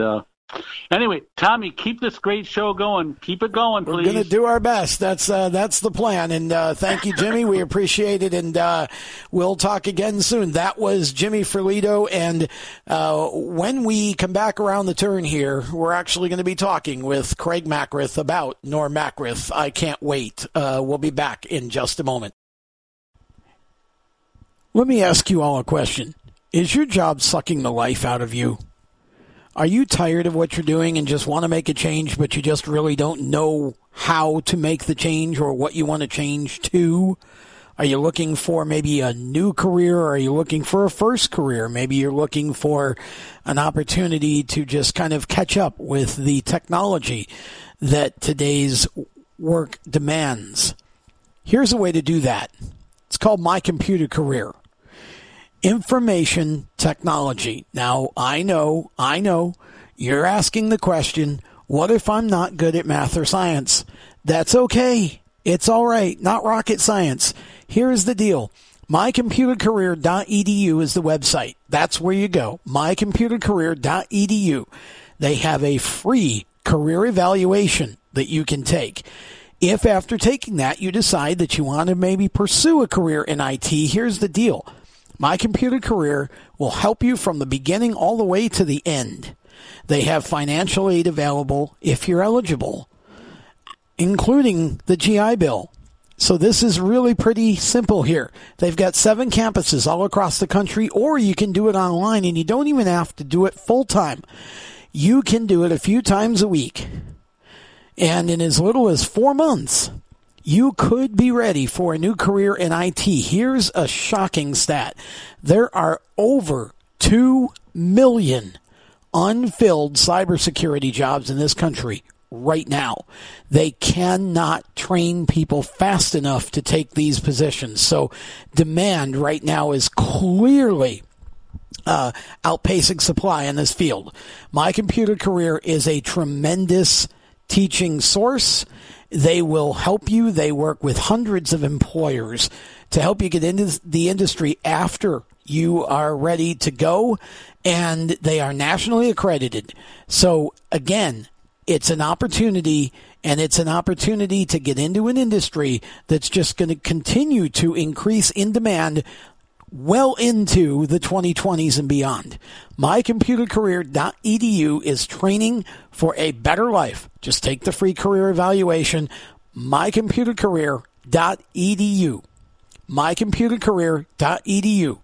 Welcome back to Inside Groove as we continue with our tribute to the late Norm Mackereth. Norm, certainly a driver that I feel like we could spend multiple shows talking about and have any one of a large number of folks to help us share Norm's story and what it was like. Craig Mackereth with us now. And Craig, it is an honor for us to have you. I know this is certainly a difficult week for you and the family, but we certainly appreciate you taking a few minutes out to talk about your dad for us and to help us to try to kind of keep his memory and his legacy alive here with this tribute show that we're doing. That's great, Tom. I appreciate being on the podcast, and yes, I agree with you. I'd love to share some stories and talk about the life of Dad. As you know, there's certainly a lot of stories and a lot of things we can share about him, and that's what we want to do as well. Well, we know that, again, this has been a difficult time, and want to ask first, how are you and your mom and the family doing? Well, we're doing pretty good, and as most people can probably imagine, it's a difficult time, but we're fortunate enough that we're a pretty close family. And, my sister and my brother, unfortunately, we lost my older brother almost 2 years to the day that we lost Dad. But we're very close, and over the last, especially the 4 months or so, we've spent a lot of time together, and we've been able to share a lot and lean on each other for the support. And, of course, as you probably can imagine, we got all kinds of friends and other family that have been supporting us. So it hasn't been a ride that we're taking on our own. So, yeah, it's been an up and down one, especially the last couple of weeks were kind of difficult and quite tiring. We're getting through it, and actually probably today is the first day we're actually just taking a little breather and trying to unwind just a bit. Well, and, I can relate to that from losing my dad a number of years ago, and kind of that stage that you go through where, you just need that space to kind of let things process. And, but again, it means a tremendous amount that you would come on at this point, and talk with us a little bit. I'm curious, to kind of start us off here. I'm curious what your very first memories were or are of your dad at a racetrack. What do you remember? What is your earliest memories? Well, I'm sure they took us. Mom took us to the track at C&E and the exit the C&E and Pinecrest Speedway and Flamborough Speedway up here in Canada. Okay, but almost all of my memories are, of course, Oswego Speedway.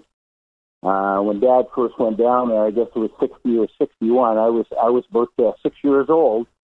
And oh, wow. I continued to go down there for probably the next 15 to 17 years, best years of my life. Yeah, it's amazing. I would... Go ahead, I'm sorry. I was going to say, when I went down there, the one thing I remember is, as we continued to go down, myself and my brothers and sisters, we'd start bringing friends and neighbors, and we were pretty proud of watching Stormin Normin on the track out there, competing with probably some of the best in the United States. Well, and I was going to say, it's amazing to me.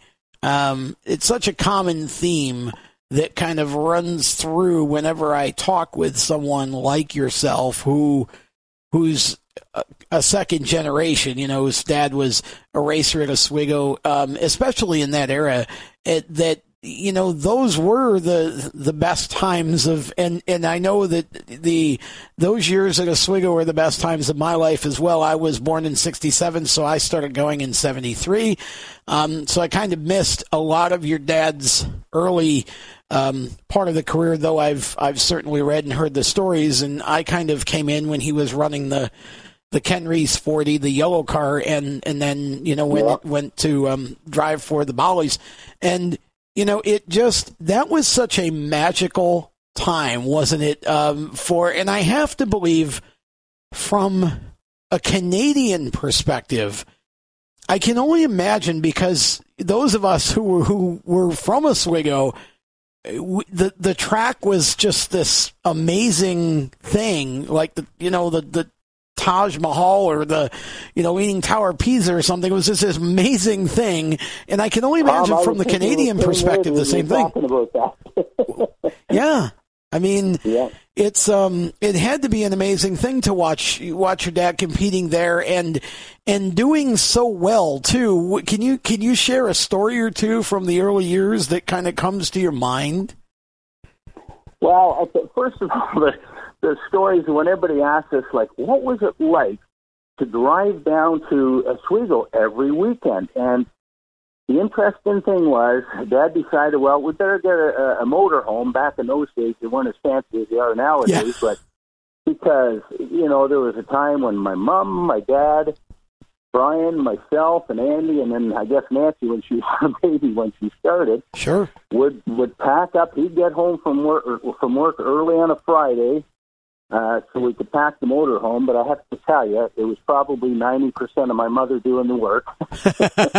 and then we'd jump in the motorhome, and the funny story is always we'd jump in the motorhome, and my dad would say, "Okay, Marg, I got this. You look after the kids." And every Friday, she would throw a roast beef in the oven so that when we got down to the border, we'd cross the border and we'd stop at a beautiful park and we'd sit and have roast beef sandwiches. And that would be our break. And then we'd finish our trip down to Fulton, New York is where we ended up staying. But the other thing is, Dad would drive about a half an hour, and he'd look at my mom and say, "I'm getting a little tired. Do you think you can take over?" So she did about 90% of the driving as well. That's funny.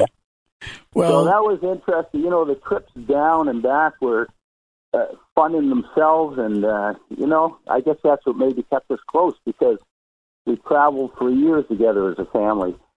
And in the early years, it was Oswego, but then all of a sudden, we decided he would race at Spencer Speedway on Friday, and Oswego on Saturday, and then either Fulton or Sandusky Speedway on Sunday, and then we'd come home.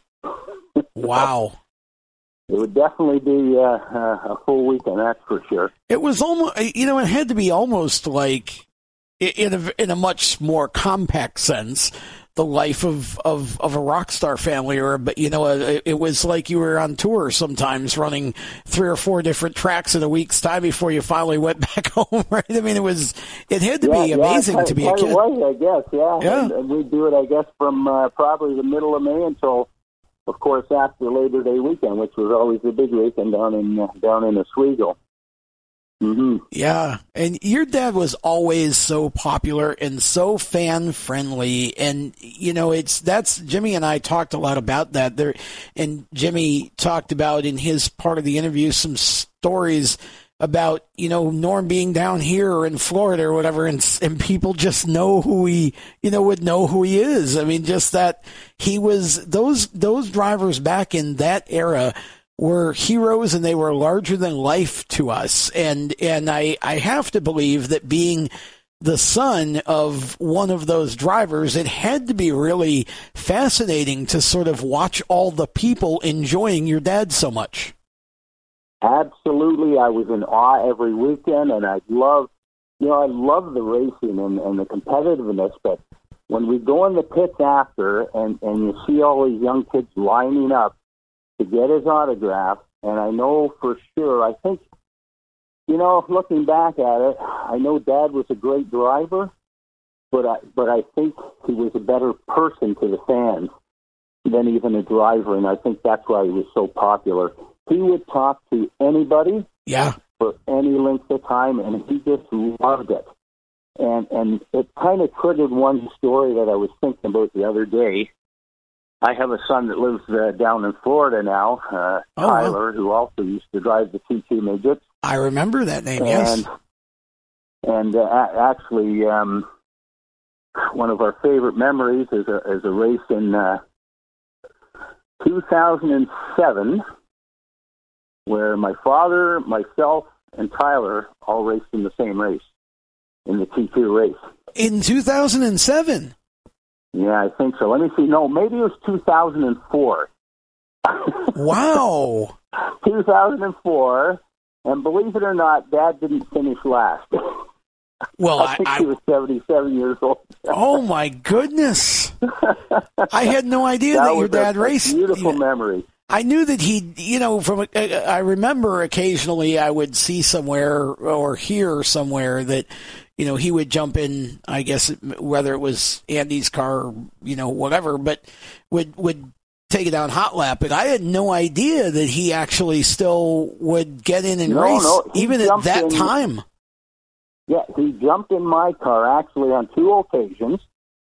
The first one was when the TQ Club decided to have a race in Savannah, Georgia.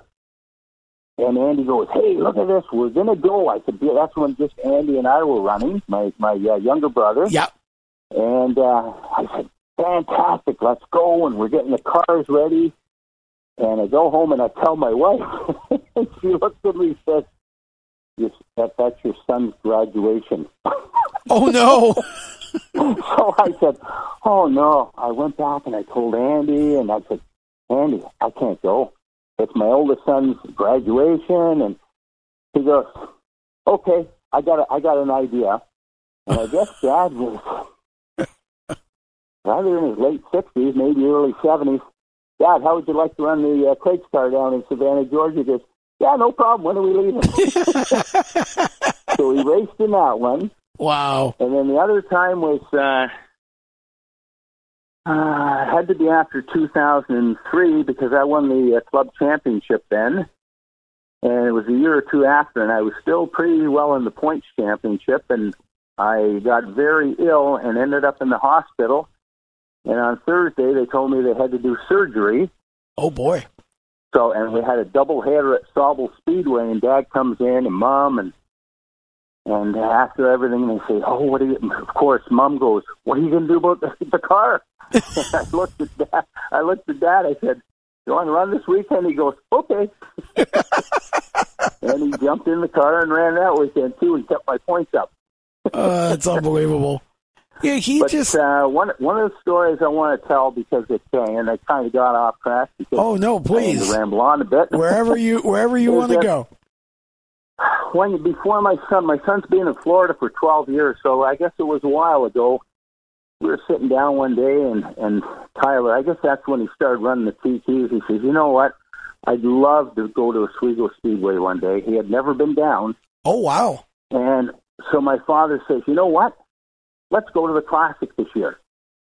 So, of course, he called, I don't know, I think George Caruso was still around then, or he called someone and said, "I'm coming down with my son and my grandson, and we want to watch the Classic." And they said, "No problem, Norm, you come down, we'll look after you."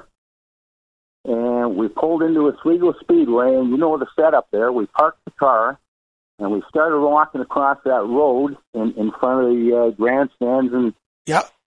over to the pit box where you get these pit passes. Uh-huh. So that's not much of a walk. It took us over a half an hour to get get our tickets.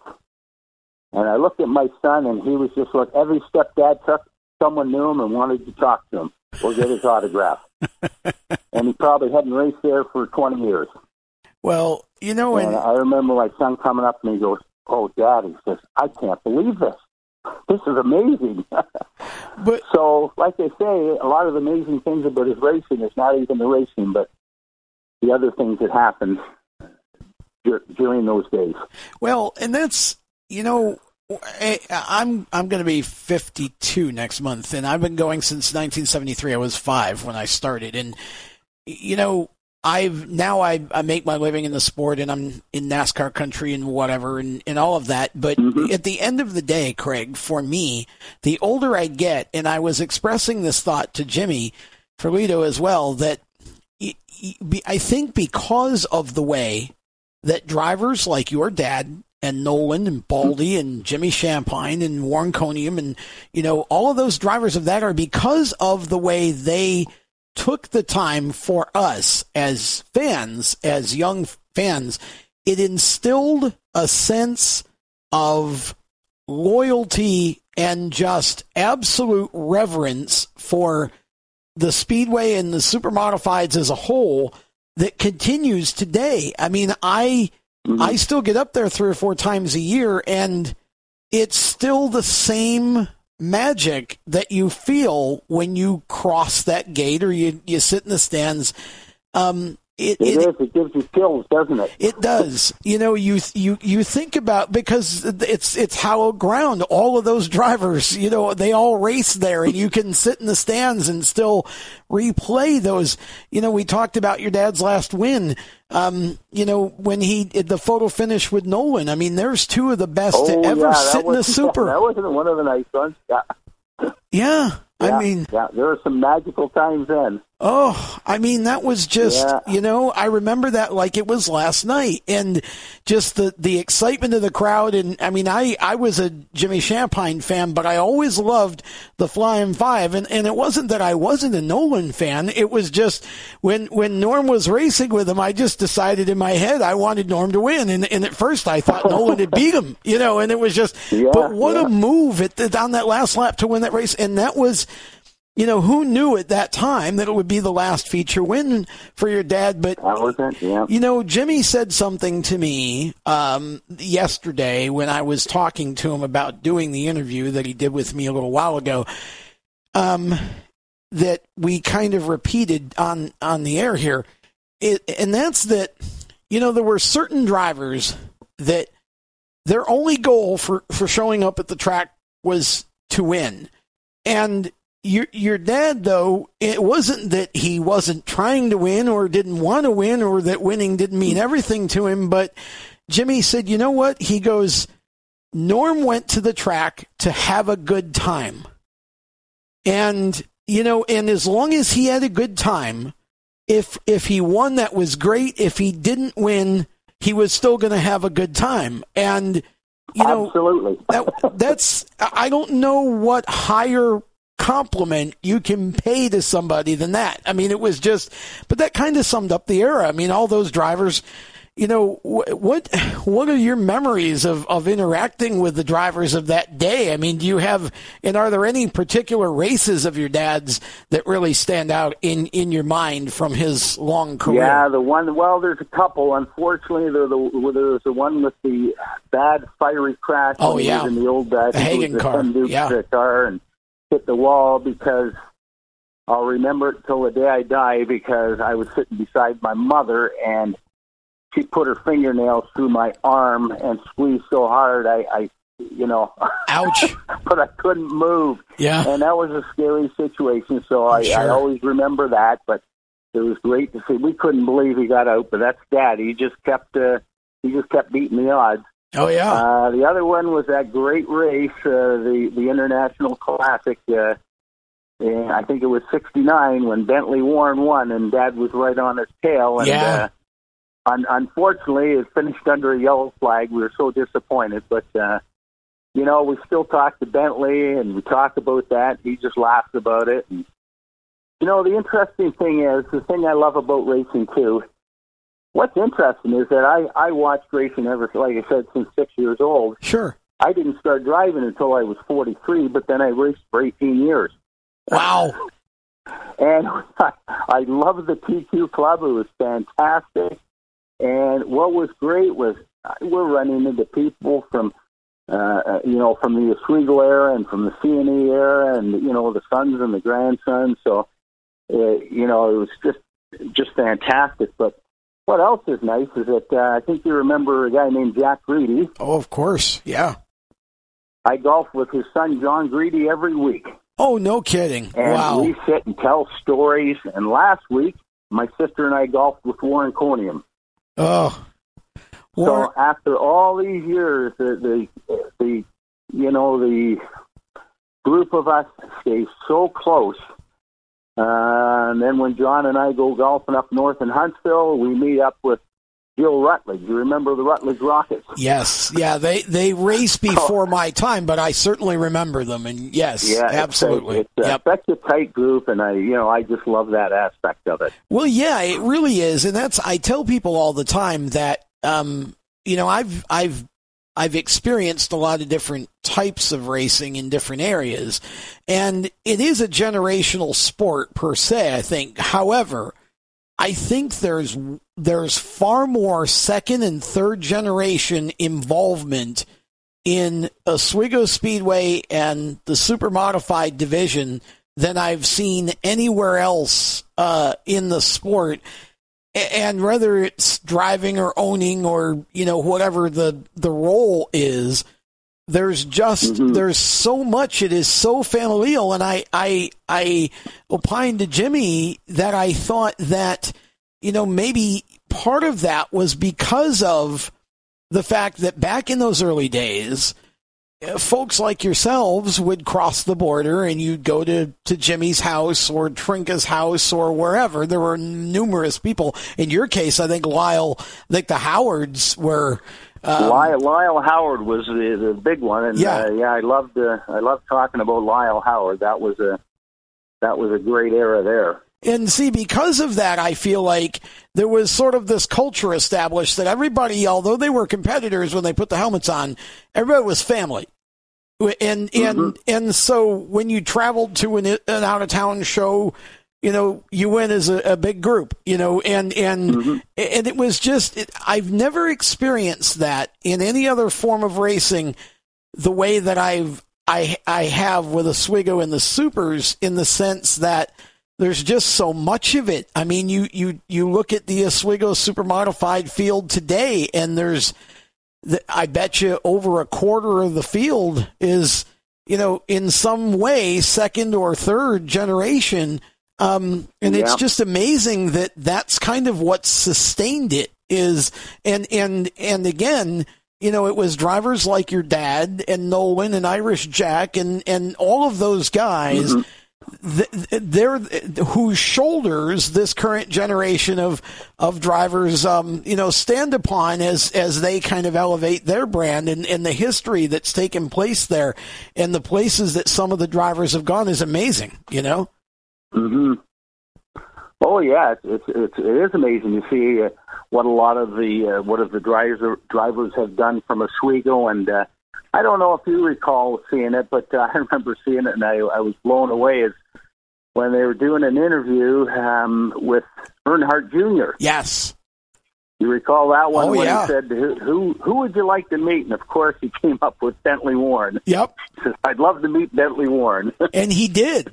They did meet in him, Florida. Yeah, they got to meet in Florida. Yeah. And that was, that's amazing. It is amazing. And his dad met Bentley through, I think it was John Nicotra, if I remember the story correctly. And John, now a car owner with Otto. And I think those two kind of got, and I think also Dale up in New England, I think it was Russ Conway years ago, put on some late model shows and got, some of the NASCAR guys and Bentley and, the local guys. It was kind of the locals against the big guys, which was a great idea. I wish somebody'd do that again.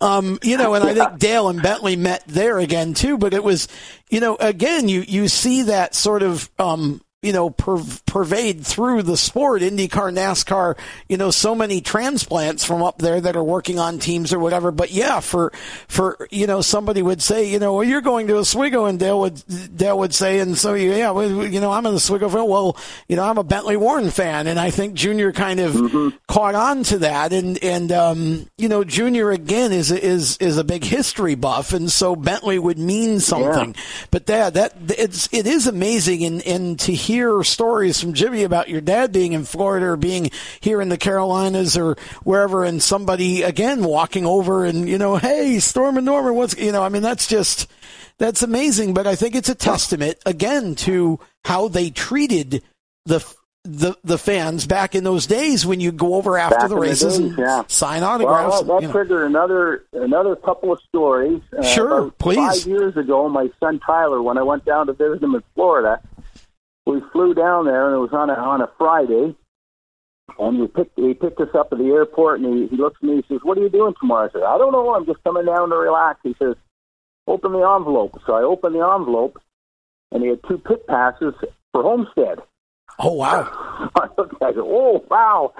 So we went to Homestead, and of course, we got there at 8 in the morning. We were going to take full advantage of that. Sure. And as we're walking through the pits, and what amazed me is that even the drivers there and the crew were so friendly, and we ended up talking to so many different people, and we're running into people from Canada that we know from the racetracks up here. Yeah. But what really blew me away was we're walking along the pits and looking in all the different garages. All of a sudden, there was this older gentleman. He looks at us, he goes, Mackereth, because I looked, and my son Tyler had his Tyler Mackereth racing T-shirt on. Oh, okay. He says, which Mackereth are you? And Tyler looks over, he goes, oh, and he says, you know Norm Mackereth? And Tyler, of course, beamed. He says, that's my grandpa. He says, I know Norm. And there was another transplant, even in the crew, like you said, working on one of the NASCAR teams, and as soon as he saw the name, he recognized it. Yep. It's just amazing. It really is, and what a blessing it was for all of us who grew up in that era to have those drivers like Norm and again the top guys in Bentley who went to Indy and is still. I mean, you go to Indianapolis with any kind of Bentley Warren apparel on and you're going to get mugged. I mean, he's just everybody's going to want to know how you know Bentley and all of that because they all want to talk about Bentley because that's the kind of impression he made and again as his son, I would think that would just be endlessly amazing and fascinating that, and really a good life lesson about the impact you can have on people just by being nice. Mm-hmm. Absolutely. And that was in a nutshell. That's how I remember your dad. He was just a very, very nice guy and, loved to watch him race, but it was just, after the races going over and getting his autograph, seeing him, I was explaining to Jimmy, and you wouldn't probably know this, but my aunt and uncle, Ann and Bob Pritchard lived next door to Jimmy for a good long time. You know Tom? Sure. Okay. And so, we would see Norm or Nancy once in a while at our family reunions when my mom's side would gather out there or just if we happened to be there and they were over or whatever. And of course, there's a picture on the Inside Groove, our Facebook page. There's a picture that somebody took years ago at Tommy's wedding of my brother and myself with Norm.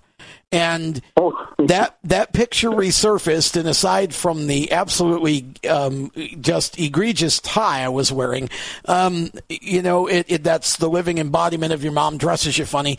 I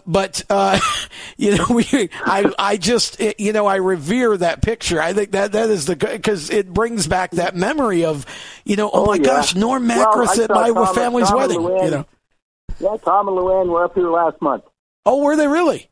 Visiting us. Oh, yeah. Oh, wow. Coming up. And we still stay very close with all the people in Fulton. Well, that's awesome. I mean, here again, it's one giant family. It's spread out a little bit and it's multiplied, but it's still one giant family. And, it's so much fun to just sit back and remember and tell stories and laugh about, the days that we were lucky enough to experience. And, to be able to still keep in touch with people from, that era was, as Jimmy said, and I agree as well, it's the friendships and the relationships. Mm-hmm. You figure out as you get older, things are great, but people are better. And, people are the best. Yep. And, just an amazing time to be a fan in the sport and absolutely just thought the world of your dad.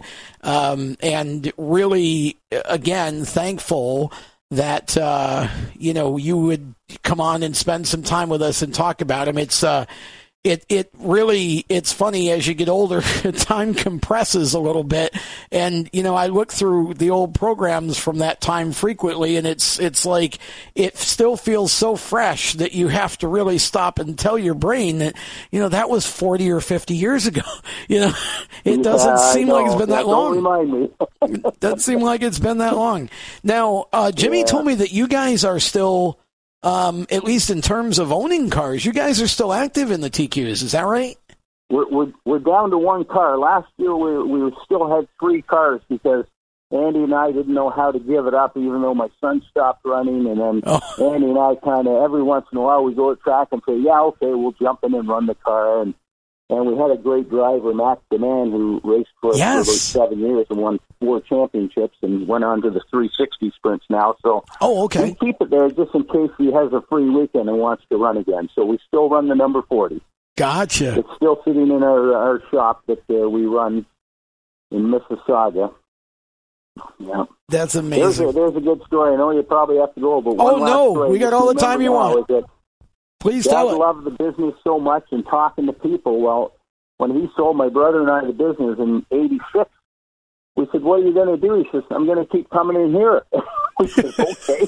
So we kept him on the payroll, and him and Mom came in until they were about 80, I think, because they just couldn't give it up. But near the end, Dad would do maintenance, and every once in a while he'd come out and he says, what do you want me to do? And we'd go, we had a small waiting area, and we said, Dad, there's this customer in here, and he's sitting by himself. Just go and talk to him. Well, he would go, that guy would hear stories for about an hour about his racing career and everything else. So he loved it. Well, he just loves talking to people. Absolutely. Yeah, that's the thing. And there again, what higher praise, what higher compliment could you pay to someone than to say that they made so many people smile and so many people laugh and lifted so many people, and your dad fit right into that category for a lot of us who are young fans. And we will always remember him and remember the races and the good times around those events. And we certainly were. We're sad to hear of his passing. But at the same time, there's a cliche that kind of says, don't cry because it's over, smile because it happened. And I smile when I think of Norm. Yeah, well, thank you very much, Tom. I appreciated talking to you. It was a lot of fun, and I appreciate doing this tribute to Dad. I'm sure the whole family's going to love it. Well, we certainly hope so, and we enjoy talking to you as well. And maybe we can do this again at some point and tell some more stories. That never gets old. Great. Thanks a lot, Tom. Appreciate it. All right. God bless all of you, and you guys take care. HMS Motorsport is the leader in motorsport safety. HMS serves a majority of NASCAR, IndyCar, and IMSA WeatherTech teams, as well as countless SCCA and club-level racers and driving enthusiasts throughout North America. Their representatives are experts on making your track driving as safe as possible. You have family and friends who care about you, so don't settle for second when it comes to motorsport safety. Stop into HMS Motorsport, visit them on their website at hmsmotorsport.com, or send them a Facebook message and tell them the folks from Race Chaser Media sent you. Welcome back to Inside Groove. We hope that you have enjoyed this very special tribute to Stormin Normin Mackereth as much as we have enjoyed putting it together. I don't know what to follow that whole last hour and a half, almost 2 hours with, except to say thank you from the bottom of my heart to Jim Ferlito and Craig Mackereth for taking that time to help us to permanently keep the light that Norm Mackereth was for all of us burning brightly by always being able to access this content. And it just means the world to me that we were able to put this together this quickly. Again, thanks to both of those gentlemen. Thank you to all of you for listening to it and being such supporters of this show. I also want to say thank you and welcome to Rich Worth and the folks from J&S Paving who have joined our family of supporters here on Inside Groove. That also includes Sean Cathcart and the staff at Skip's Fish Fry, and also Jeff West and his staff at IPC Indy. It's just an amazing blessing for me to be able to put these shows together, and it's humbling. And I, again, just want to say thanks to everyone. Want to wish everyone who is racing this weekend, be it on dirt or pavement, good luck. And most of all, I hope that all of you have a safe racing weekend. Until next week, for Camden Proud, I'm Tom Baker. So long, everyone.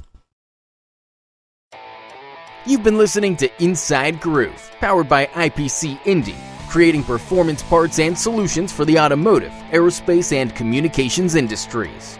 Find them on the web at www.ipcindy.com. Inside Groove is a Race Chaser Media production.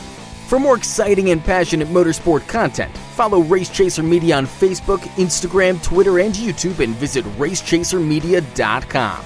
The opinions expressed by our guests are their own and do not necessarily reflect those of the staff, management, affiliates, or marketing partners of Race Chaser Media.